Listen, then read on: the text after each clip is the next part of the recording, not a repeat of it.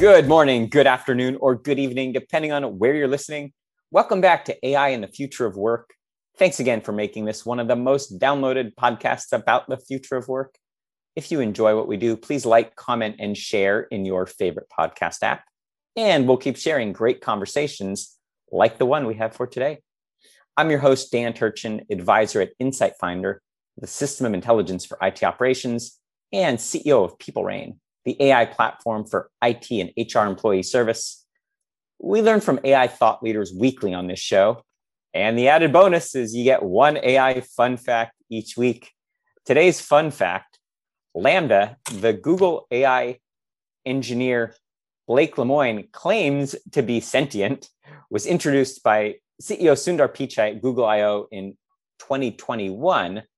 LaMDA stands for Language Model for Dialogue Applications, and it was trained on 1.56 trillion words worth of content using a transformer model, actually similar to those that we discussed a few weeks back on this show with Chandra Khatri from Got It AI. Go ahead and look that one up. I'll put it in the show notes. LaMDA is not even Google's most sophisticated AI. That distinction goes to PaLM, which can also do math and generate code. We may not agree on what it means to be sentient, but everyone familiar with the limitations of LaMDA agrees it's far from being a generalized AI, even if it might be able to pass the famed Turing test. Now, shifting to this week's conversation, data wrangling usually requires SQL skills, pipelines, integrations, schema mapping, and that's before starting the real work of figuring out questions to ask your data. We've talked to data experts in the past like Derek Steer from Mode, Bar Moses from Monte Carlo, and Peter Fishman from Mozart about new approaches that will make all of these tasks easier. Well, today we get a treat. We're going to discuss the future of data with another expert who developed a new way to structure data that's better aligned with how teams actually use it. Ahmed El-Samadisi built the data infrastructure at WeWork before realizing every company could benefit from his team's innovation. Traditional star schemas really are not the best way to manage data. Ahmed instead pioneered a whole new approach using a single table column model, better suited for typical questions data teams ask. He launched Narrator in 2017 to make it easier to turn data questions into answers, and has since raised $6.2 million from some great investors like Initialized Capital, Flybridge Capital Partners, and Y Combinator. Ahmed received his BS in robotics from Cornell. And without further ado, Ahmed, it is my pleasure to welcome you to the podcast.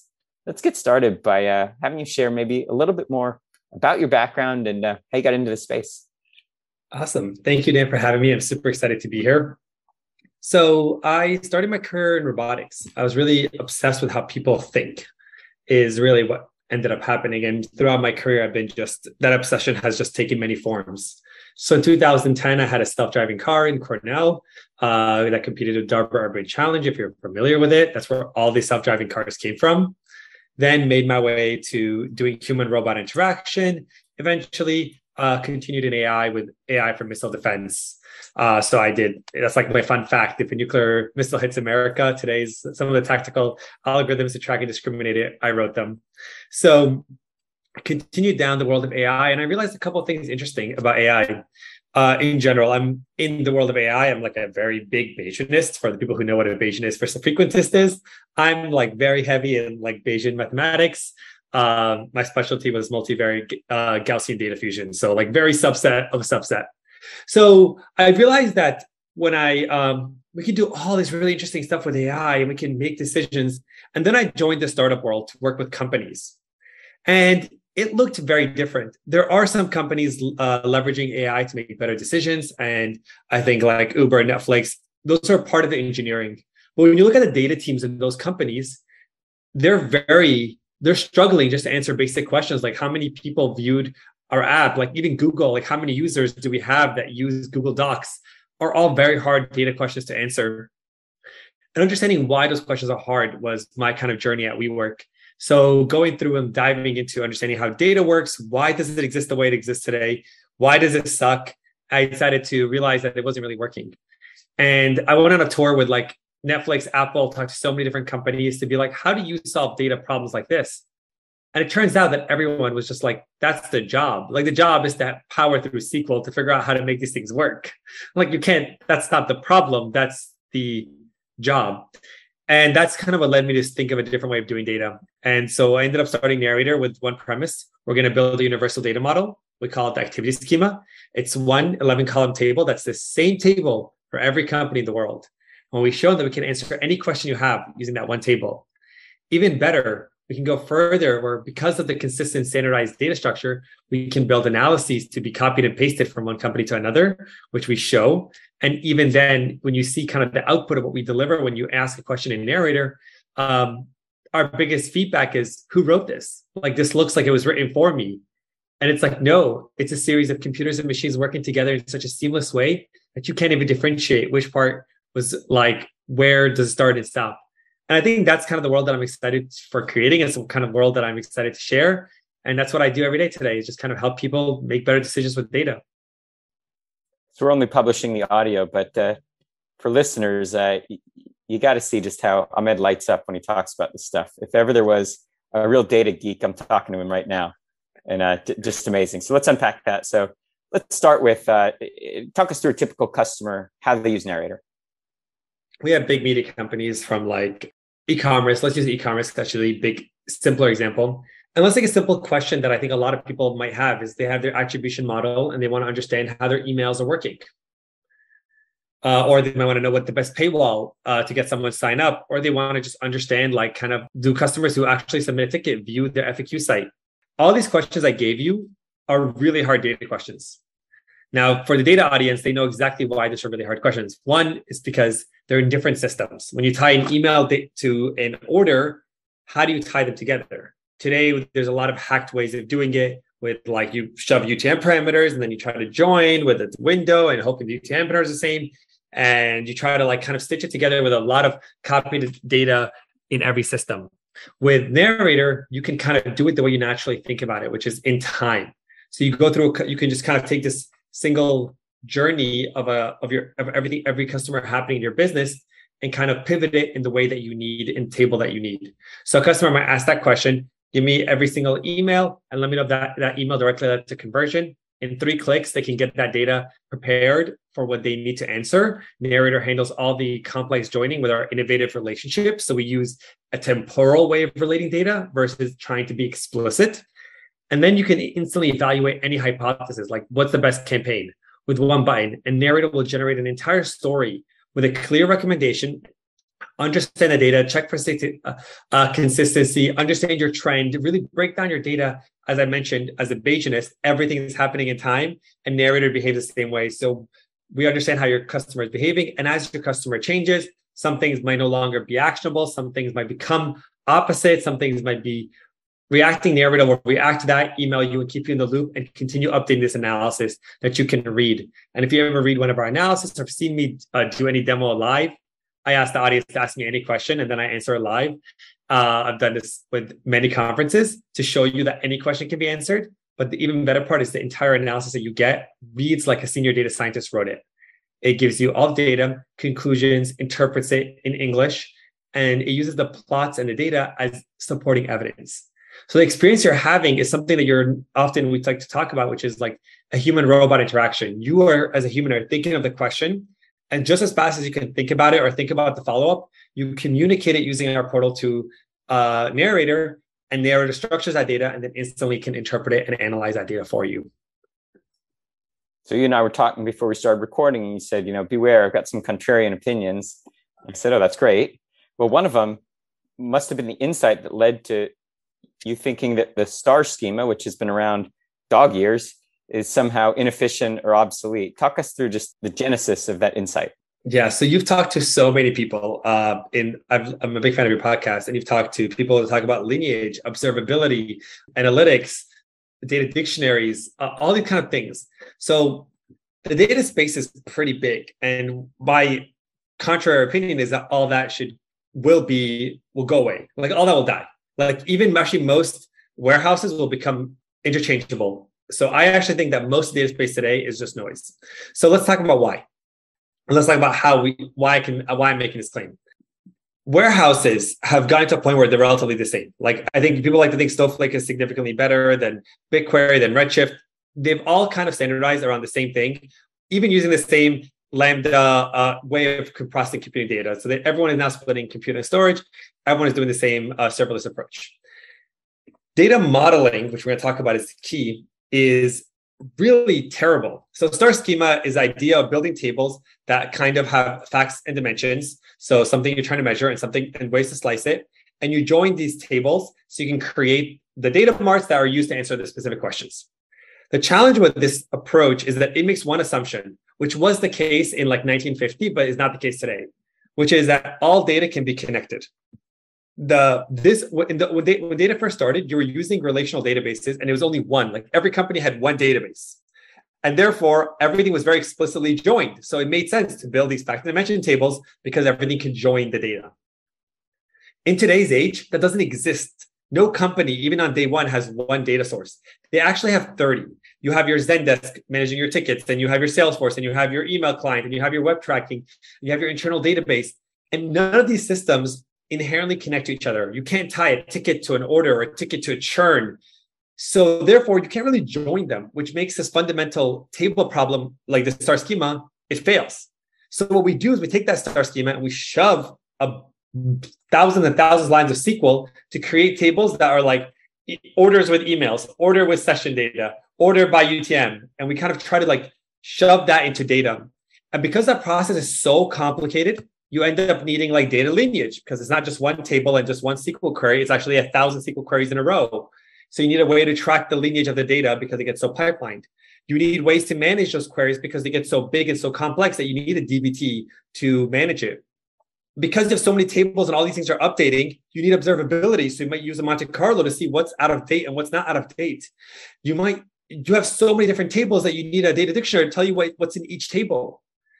And then you take all that and you put in a SQL semantic layer like a Looker or a Tableau MQ so that people can visualize the data. And every time they have a new question, they go back to your specialized analytics engineers, which is a job that is created now, to create these queries, to put this table so that you can answer it. That's absolutely bonkers that we have this process. Let's imagine a world where you have one standard schema, which is Narrator.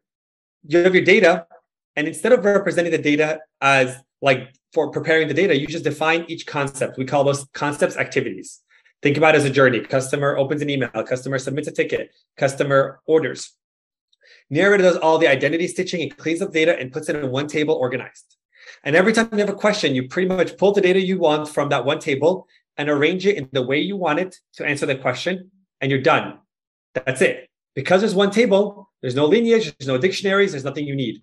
Because there's one table that everyone's assembling it based on kind of that temporal way, which is similar to the way we speak, you don't need specific data engineers to answer questions. You don't need analytics engineers to exist. The table is such one table, you don't need a whole system to track lineage. Lineage is data to one table to your answer, nothing else. And what we see there is this works as long as you can meet two assumptions. That one table can represent all data that you need to represent. And as a Bayesianist and having done algorithms, I can tell you that a time series table can represent everything you ever need. Like most systems in the world are based on that. Two, that one table can answer any question. And I've proven that by millions of examples, but by fundamentally, every question you ever have, you have to ask it in English or in whatever language you need to use. And to do that, you have to describe it as a noun and a verb, and you're describing as something happening in time. Because you can describe it as an entity doing an action and changing in time, it means it can be, if our tool is flexible enough, which it is, it can be represented as data for you. And that's what we do. So this one table activity schema does represent all data. It allows you to answer it. And because of how simple it is, it actually makes all these additional layers not needed. And because we can instantly generate analysis and generate these reports as stories, you don't need to build thousands of dashboards that no one looks at. And because the whole thing happens in an abstracted layer, we can actually swap out. We've seen customers swap from Redshift to Snowflake, from Snowflake to BigQuery without ever changing any downstream effect. So it ends up being this world where like warehouses become commoditized. So much of these hundreds of tools are not needed because they only make sense when you have thousands of tables to manage. And then the time and the cost saving, you save so much money in your warehouse We're about to publish a study that explains that you can save like 90% of the warehouse cost. You don't need a lot of specialized people writing SQL queries. You can enable more people to answer questions, and the time to answer a question and time to answer a follow-up question, to be exact, goes down to minutes. We've seen that with like a case study with Codecademy. Codecademy is used for people to learn software. They decreased their SLA from 7 weeks. That's how long it takes them to answer a question. 7 weeks down to 1 day with Narrator. So that's kind of the hot take I have, is like all these data tools, which is trillions of dollars worth of entity in time, all go away once you add standardization. And what's even better is that this has happened in multiple industries in the past. So we're talking about how to store and access data, but to me, every data problem ultimately comes back to data hygiene. So what's your take on the importance, or how do you coach customers to first improve their data hygiene so that it can be used effectively in a schema like Narrator? So let's dive into that. This is the big data cleaning problem. So what is data cleaning and what is data hygiene? Because I think a lot of people like to think about these things in various ways. So it's like the whole idea of unstructured data. Like most data is structured. Unless you're a big company dealing with like hand printouts, and those are specific companies, you have structured data. If you're using Salesforce, if you're using any sort of data, any sort of system, your data is relatively validated. Like you're not going to have a column that says FL in Florida. Like data is relatively clean. Data hygiene, I think, comes into about with like duplicate leads, for examples.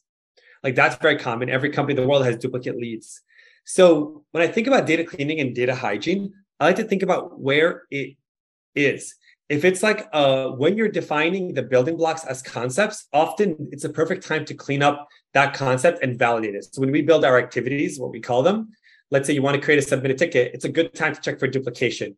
It's a good time to clean up the data as you bring it in. It's okay for data to be shitty in the source, because as you bring it into the defined concept now, that's when you clean it up. Second thing that's important to realize, we talked about Narrator helping you use the data.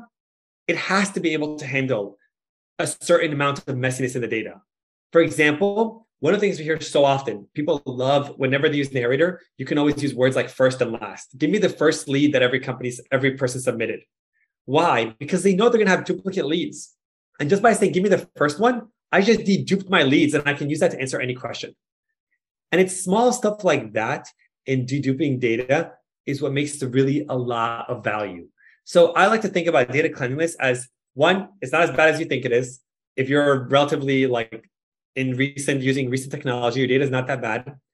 Two, clean it up as you define it. Don't worry about cleaning it up in the engineering side or the products, just clean it up as you bring it in. And three, have your tool actually handle some of that for you. So the duplicate leads, duplicate problems are handled as you answer the question, because there's no way you're going to get 100%. And if you try to build pipelines that assume your data is perfect, it's going to fail. So I know this is not directly the domain of Narrator, but I got to get your take on this one. So what responsibility does a vendor like Narrator have for ingesting and making it easier to, let's say, extract decisions that involve bias, because the bias is encoded in the data? So clearly Narrator is just a tool and you're not proactively facilitating that, but you are making it easier to potentially introduce biased decisions into the world. How do you, as a technologist, think about your responsibility? Yeah, great question. So two things, actually, big two things. One, I do actually think the tool is responsible for delivering quality work. I think this is the biggest vendors like to give you this fucking bullshit, which is oh, you just set up our system wrong. You just set it up wrong. No, if everyone who uses your product sets it up wrong, then your product's not working. Blame the product. It's not. So at Narrator, first of all, everything that happens in Narrator, data never leaves your system. We are within your warehouse, fully transparent. Data never leaves your system for security and compliance purposes. So let's talk about now first of all, how does Narrator evaluate success? Because people love saying shit oh, we process 1 trillion rows of data. I don't care. We have customers that have 1 trillion rows of data. We have customers that have hundreds of billions of rows. We have customers that have 1 billion rows. What we like to look at is, how many analysis did you generate in Narrator? Did you actually act upon? It's the job of Narrator, not just to give you the right answer, but also to give you the answer in a way where you're getting the right information at the right time that you act upon it. If I say women convert better than men and your response is cool, like that's useless. Like I failed that as a vendor. I say that's a product failure. The job of the product is to give you stuff that you actually act. And that means there's a lot of work in getting you to believe the answer and know enough so you can take the initiative to act. The analysis has to feel like you created it, and it has to give you all the information that you can justify your actions to anyone who asks. That's a much higher bar than it's a tool, you used it, your fault. No. It's our responsibility to use it correctly. Just like Narrator doesn't let you duplicate rows. It doesn't let you create bad visualizations. It actually limits you on so many things because we are holding ourselves responsible that anyone who's reading the analysis can't misinterpret it. That's why every single number you see, you can click on it and get to the raw row level data that makes up that data point so that everyone can validate and fact check every single piece of every single data. It is on the tool to ensure quality, not just like by giving you a best practice list. So that's the first thing. So now let's talk about racist algorithms. I think it's really, really, really critical. And we have alternated back and forth in this thing, which is we have to inform the user.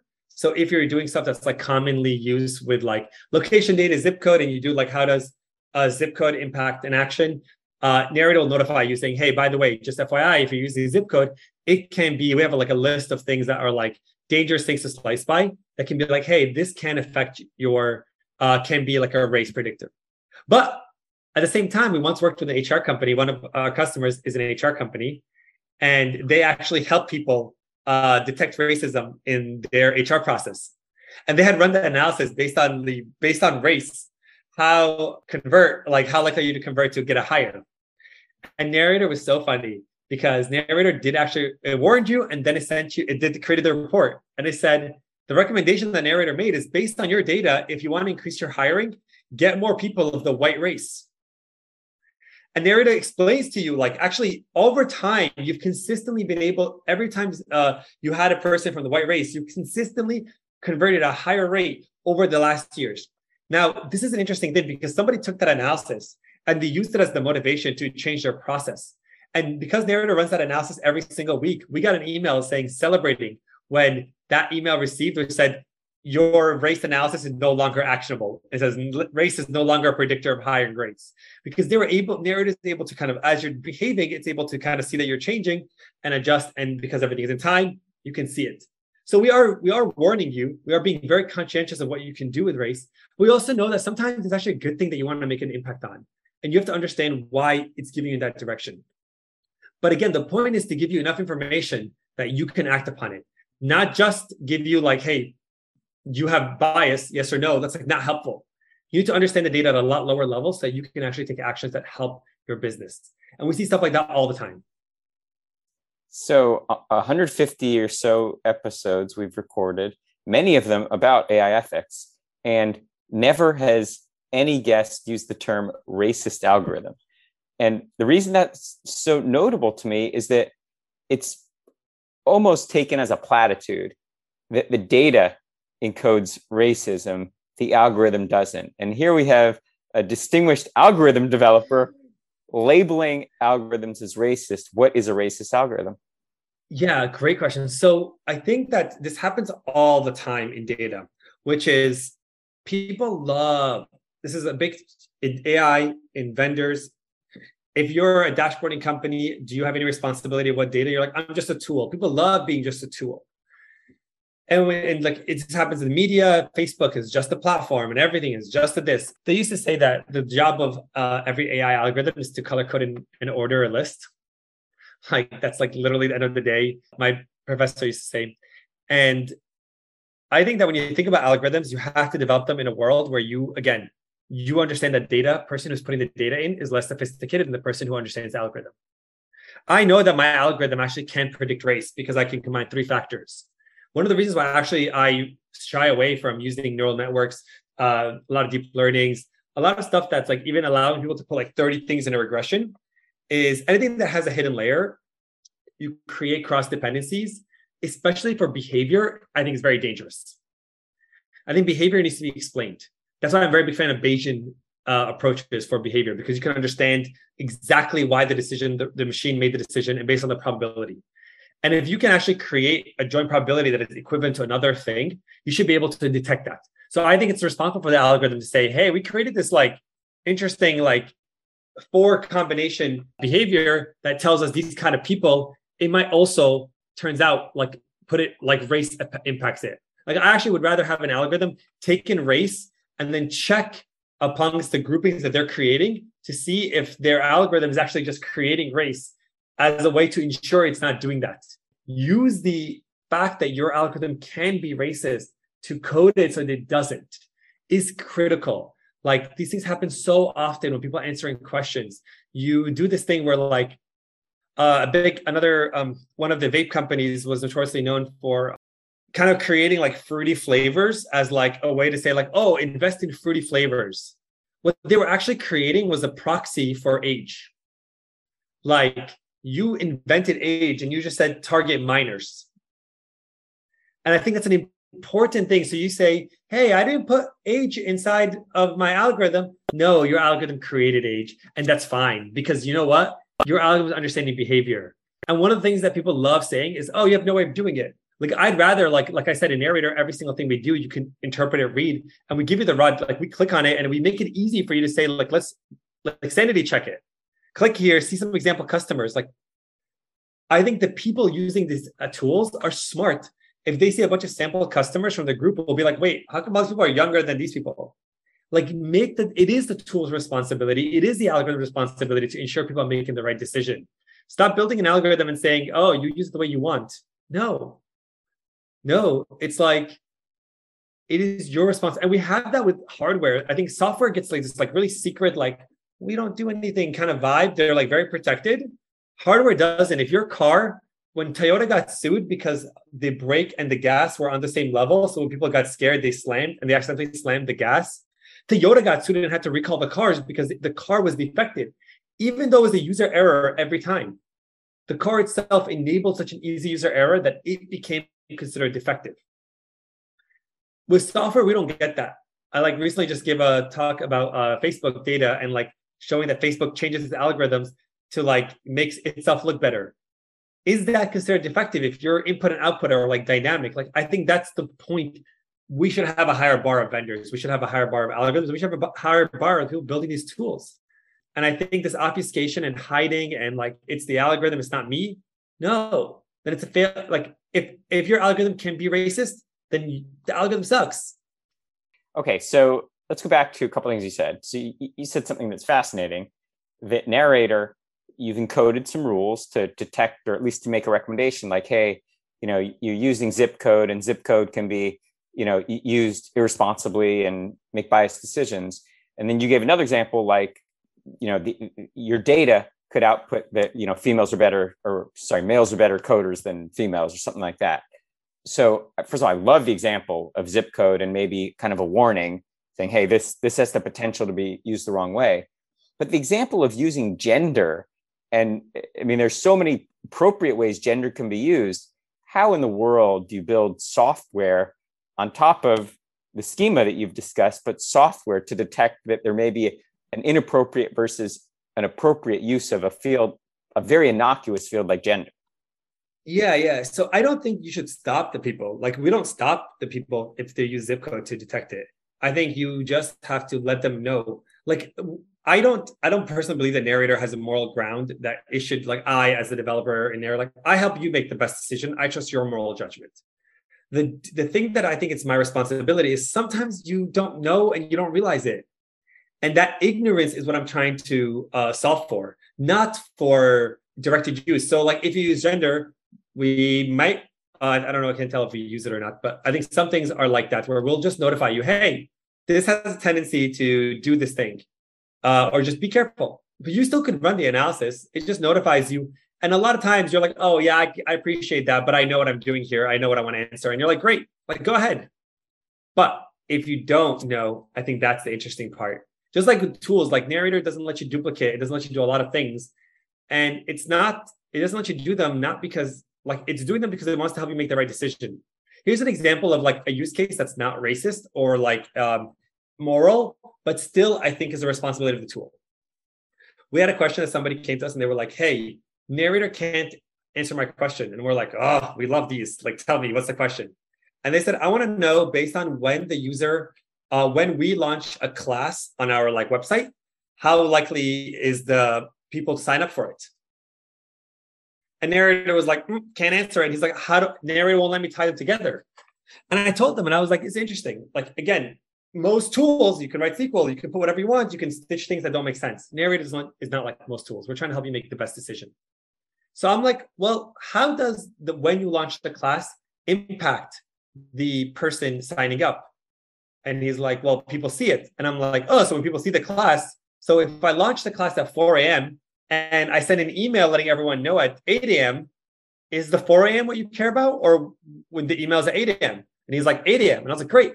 Well, what if I send the email at 8 a.m., nobody opens it till 9 a.m., and people come to the site and see the class at 9 a.m.? And they were like, 9 a.m. And they were like, oh, the question I wanted to ask that I can now easily ask a narrator is, when someone first views a class, how likely are they to think? I switched the question to be from the same perspective of the same entity, which is the customer. That is the level I think is a responsibility. So in that case, we're pushing the user. You can't answer this question, try a different question. It's not about race. It's not about morality. It's not about any of these things, but it is still helping you by trying to guess what you're trying to do. And if you are aware, just inform you so that you can make the best decision instead of the best answer the question that you're actually trying to answer. This is the point. And again, this is the point of data tools. I do hold them as standard. Don't just let me do anything, because I might not realize I'm making a mistake. But as a tool builder, you're an expert in data. I hold you to the bar that if you're going to create something that you want people to use, it is its responsibility to help you make better decisions. It's not the person's responsibility to do that, and your tool's responsibility just to be a tool. And I think that's kind of the purpose. Does that make sense in kind of this other cases where it's a lot more like a nice to have? So it's just helping you when you don't realize that you're making something that's how you're making a decision. I can live with that explanation. It's a hard problem to solve, but I like the way you approach it. It's very pragmatic. Now, one of the things that we've talked about, whether it's through any of the tools that we've discussed, now including Narrator, is that we're trying to democratize access to data. So you don't need a data science degree. You don't need to be a SQL jockey. Question for you, will there ever be a point in time when, whatever you want to call it, a citizen data analyst or just a citizen can go in and ask questions of data using natural language as good as a SQL expert could today? There's two parts to this question. Your questions are very open-ended. I love them because they have to go into two parts. The first part is democratizing data. I actually think democratizing data is a terrible endeavor, because what people do is they give you data. Like, so what? This is the point of my problem that I'm going to keep emphasizing. You put all the onus on all the work on the person. We are just love giving you tools. It's like if I gave you a 10,000 page report on everything you need to know, like, cool. If I give you a bunch of dashboards that you can easily misinterpret it because they're just a bunch of line plots and you might think that they're tied together when they're not, you will make mistakes. Don't put the onus on the person receiving the data, put the onus. So what we need to do is democratize the ability to answer questions with data. This is a critical difference. It's not about giving you data and let you do whatever you want. I need you to be able to answer the question that you have in your mind with data. For you to be able to answer the question you have in your mind with data, a bunch of things has to happen. Your questions that you're thinking about in your head are not formulated. They're really bad.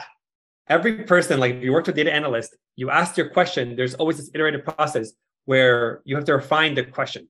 So we need a way to help you refine the question. Step one. Step two, set expectations on, is now the refined question what you actually want? Then help you make the decision. 3 steps need to happen. The challenge with natural language processing is that it does hides a couple of these problems. And what it takes is it takes an input, which is a terrible question that is misthought, and delivers an output, and it's guessing the rest. I think this is bad. This is when computers and humans are this is not working together. This is a human being giving bad, faulty information to a computer. The computer says, I answer the question. And then the person makes the wrong decision or guesses something. So if you create 3 things, we've thought a lot back and forth about natural language. We actually have a prototype for an NLP version of Narrator. And what we realize is that the way you actually get to a question is an iterative process, and it involves actually seeing data. So we help you structure the question, give you options so you know that you have to make some decisions that you didn't think about when you first asked the question. Like, do I want a unique row per person, or do I want every time somebody submitted a lead? Oh, I want a unique. Give me the first submitted lead and then conversion.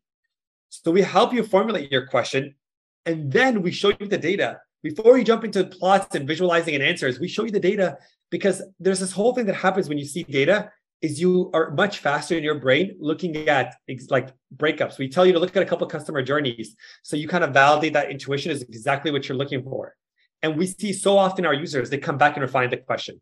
This process refine the question, and then they visualize, and then they run the analysis to interpret the data.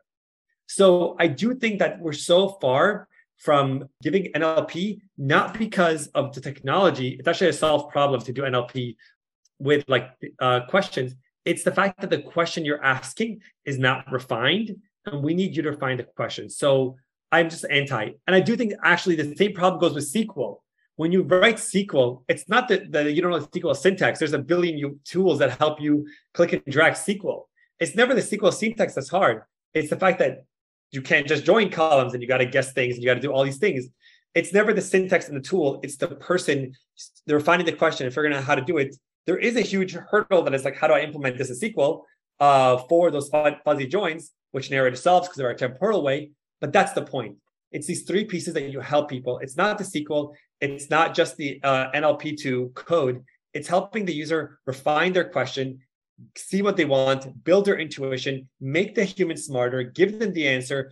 So often when they get the analysis, they actually come up with a second follow-up question.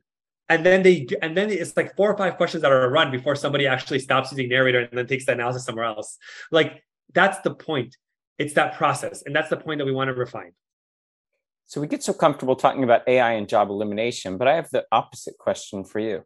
So when data analysis tools like Narrator are ubiquitous, wave your magic wand. What are some of the new fields that will be created? So I think there is so much dedication to the means versus the end that you have lots of gaps. So if you think about it, every single person doing their job has some hypothesis on how to improve it. Whether we now have product analytics, we have sales operations, we're getting into the world of HR analytics is getting very popular. Like, you put the analytics in front of any job title and it's now a field. I believe that if you do data correct and like customers that use Narrator see this thing, is that you can put analytics next to every single job title, warehouse analytics, and then that person is asking questions with data to make better decisions. So you actually end up instead of just having warehouse managers, instead of having one warehouse manager, you might have 4 because all of them are improving the system at the same time. You might have more people doing product work so that you have more product managers because their job is not just to manage the pipeline and give their questions to the data team. Their job is to actually make better decisions, and therefore they're using data. So what you end up seeing is every job expands. Engineering analytics, like we talk about this a lot. You know how many bugs Narrator catches because we actually use Narrator to detect data mistakes. So this thing shouldn't have happened based on the data. And then we just automate that into literally a Narrator to say run this and notify me if it changes. And it just is like a QA test. It's like QA analytics. It's all these things that are using data to make better decisions. And I think right now what we've done is we've kind of created a pipeline, and it's a huge pipeline from data engineering to analytics engineers to BI engineers to blah, blah, blah, blah, blah, and all the other job titles. And it's just never enough. You could always hire more. You always need more. And I believe in the world, you actually double invest on each team, give them more analytics capability, and then leverage the data team, which are experts in asking really good questions, to do some of the more advanced work and think through more complex problems to help the executive team make decisions. In my perfect world, every single org is using Narrator to answer questions and do better analytics. The data team is actually a partnership with the executive branch because they have purview over all the data and they can ask and hypothesize over everything. And they're actually team members of strategy meetings with the executive branch to help guide it. It's kind of like you have every CEO has a chief of staff.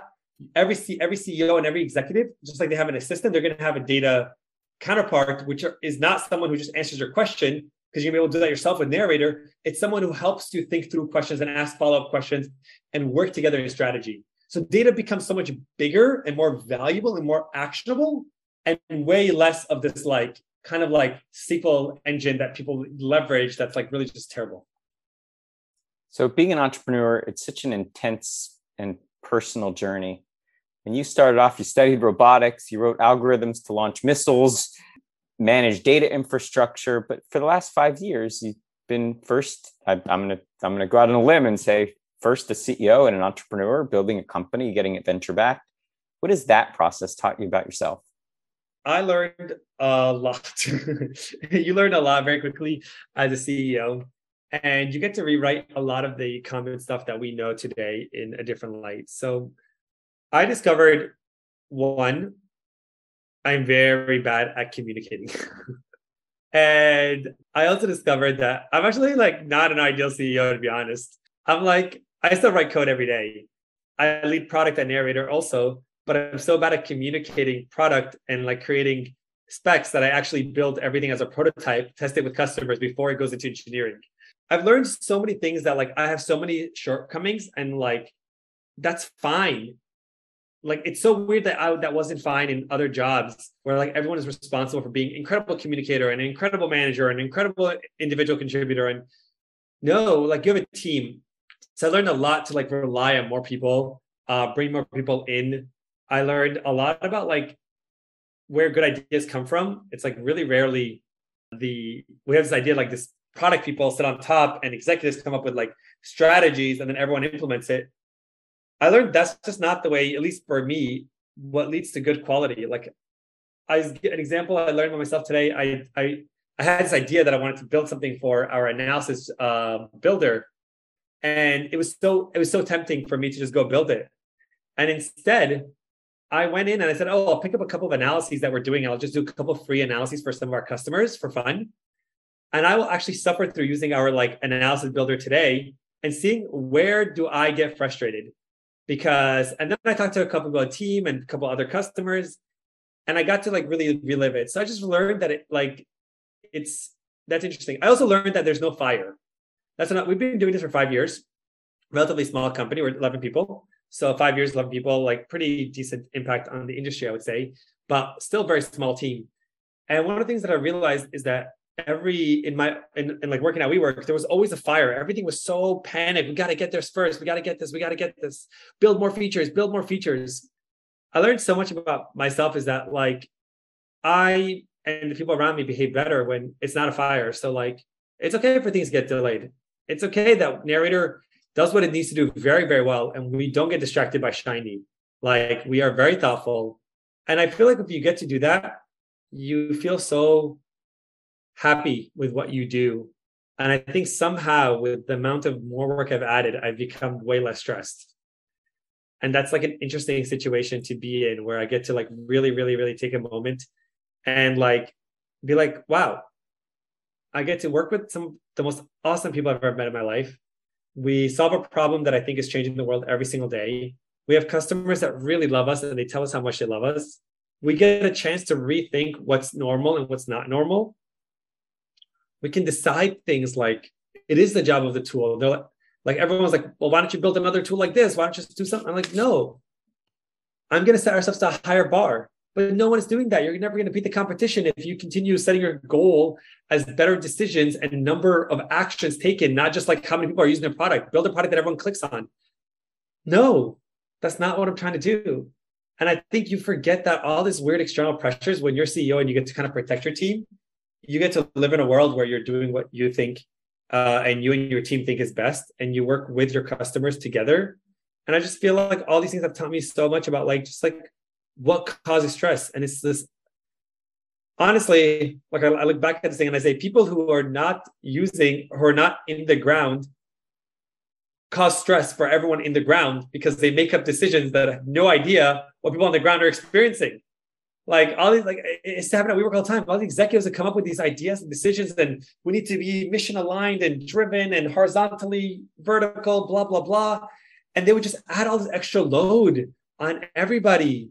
And like, you don't need that. Like, we don't know why we do that.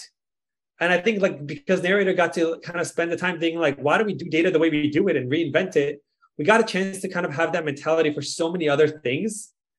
And it turns out like, I think I referenced the book by Bootcamp, which doesn't have to be so crazy at work. Like it doesn't. It really doesn't.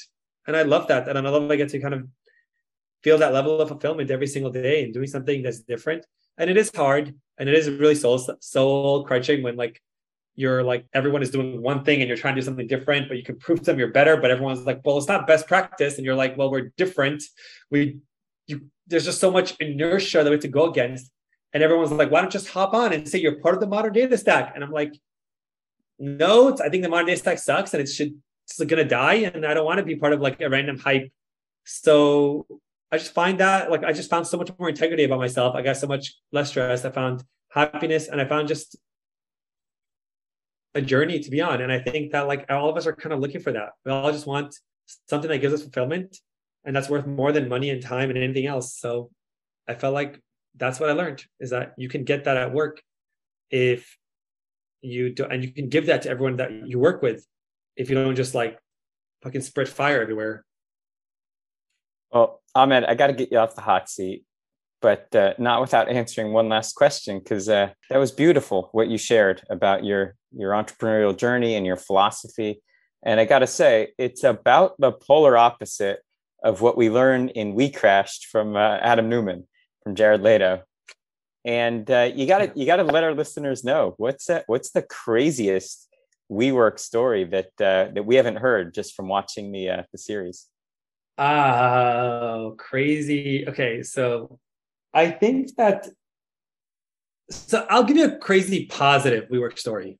I think we've given a lot of negative WeWork stories, and WeWork gets a really bad rep. And Adam is like an insane person, but I love him dearly. Adam once rented me out to a company. So here's a story that we were working with a nonprofit, and one of our employees got cancer and needed a blood marrow transfusion. And Adam was like, what the fuck? How come this process sucks? And they were like, well, it takes us this much time to get data and blah, blah, blah. And he brought me into a room and he said, I'm sending you like to go help this company with their data. And I need you to come back when it's better. And I was like, what do you mean? And I was like, anyway, so long story short, I was like amazed that Adam was willing to put like the company's data needs aside to go help another company with solving this blood marrow. So I went there and it was like a disaster, so much bureaucracy, so much bullshit. Like there was so many reasons things can get faster. It was like taking 2.5 weeks and we can bring that down. And he was like, okay, I was like, I have no power. And he goes, okay. And he invites me to go to a gala fundraiser for this event. And he gets on stage and slowly with like builds excitement and getting people to donate more money. And he got the entire crowd just getting so amped about like donating money that he ends up getting like $500,000 of donations. And then he goes, great, I'm going to donate another $1 million. So he donates another $1 million. And part of that donation was like, he like talks to the CEO, like in that donation, like literally helping grow donations for you. I'm showing you that we are committed to you and I'm going to give you $1 million of my own money, but just remove the blockages. And it ends up being that we were able to take that time that was 2.5 weeks to get a match down to 30 minutes. And it like that his using his power of like, and the money that he had and WeWork's position to really help another company, help find that our people to get matches faster and unblock bureaucracy to solve a really core problem in data is just something that we don't talk about. Like for all the insanity that WeWork had, we really did believe that we were trying to change the world and we were willing to put our like money where our mouth is and really do things that were really counterintuitive. Yes, there are a lot of other stuff is true too. And there's a lot of insanity and there's a lot more terrible stories. But I decided that for this time, since I've been so different in this whole podcast, I would just share a story where like, I think in that moment, I like really pledged a lot of loyalty to Adam. And I told him like, and Adam was like a very big supporter for me in like a lot of the journeys. And I think that moment really shows that like, he did think the world, but he also wanted to help and he did help and he did make a lot of differences. And like, just remembering like in the world of shiny and loud and noise and tools and things, like there's like the real story is a lot more nuanced, and just like data is a lot more nuanced, just like tools should be a lot more nuanced, and we can't just be in like this world where everything is just answered with just like it's crazy, or like it's an algorithm. It's not. It doesn't make it doesn't decide what your data is a problem. Your data is messy. Like we can't just be in a world where we just blame everything else on everyone else. There is responsibility for everyone, and a lot more things are nuanced. And I think that's one of the beautiful things about like storytelling and people is that you get to see the nuance. Like Narrator, there's a company is called Narrator because I believe the stories need to be written in English, and they need to be a little bit more detailed. You can't just show a couple plots because there's nuance, and that nuance is important. And I think that's my philosophy. Thank you for sharing that. It's a shame that didn't make it into the script, but the whole philosophy, and it clearly influenced your thinking around Narrator.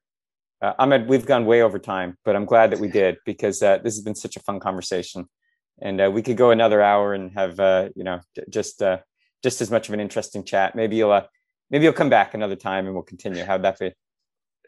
Awesome. Yes. And next time I'll tell you about my Ironman. That'll be a fun story for next time. Tee that up. That'll be topic number one. Where can the audience learn more about you and Narrator?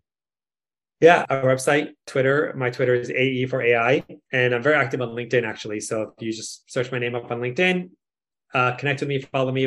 I share a lot of content that is helpful, and I'm always here to help. So feel free to reach out. We're all rooting for you and the team to succeed. Thanks for hanging out. Thank you so much, Dan. I loved it. Good. Well, there you have it.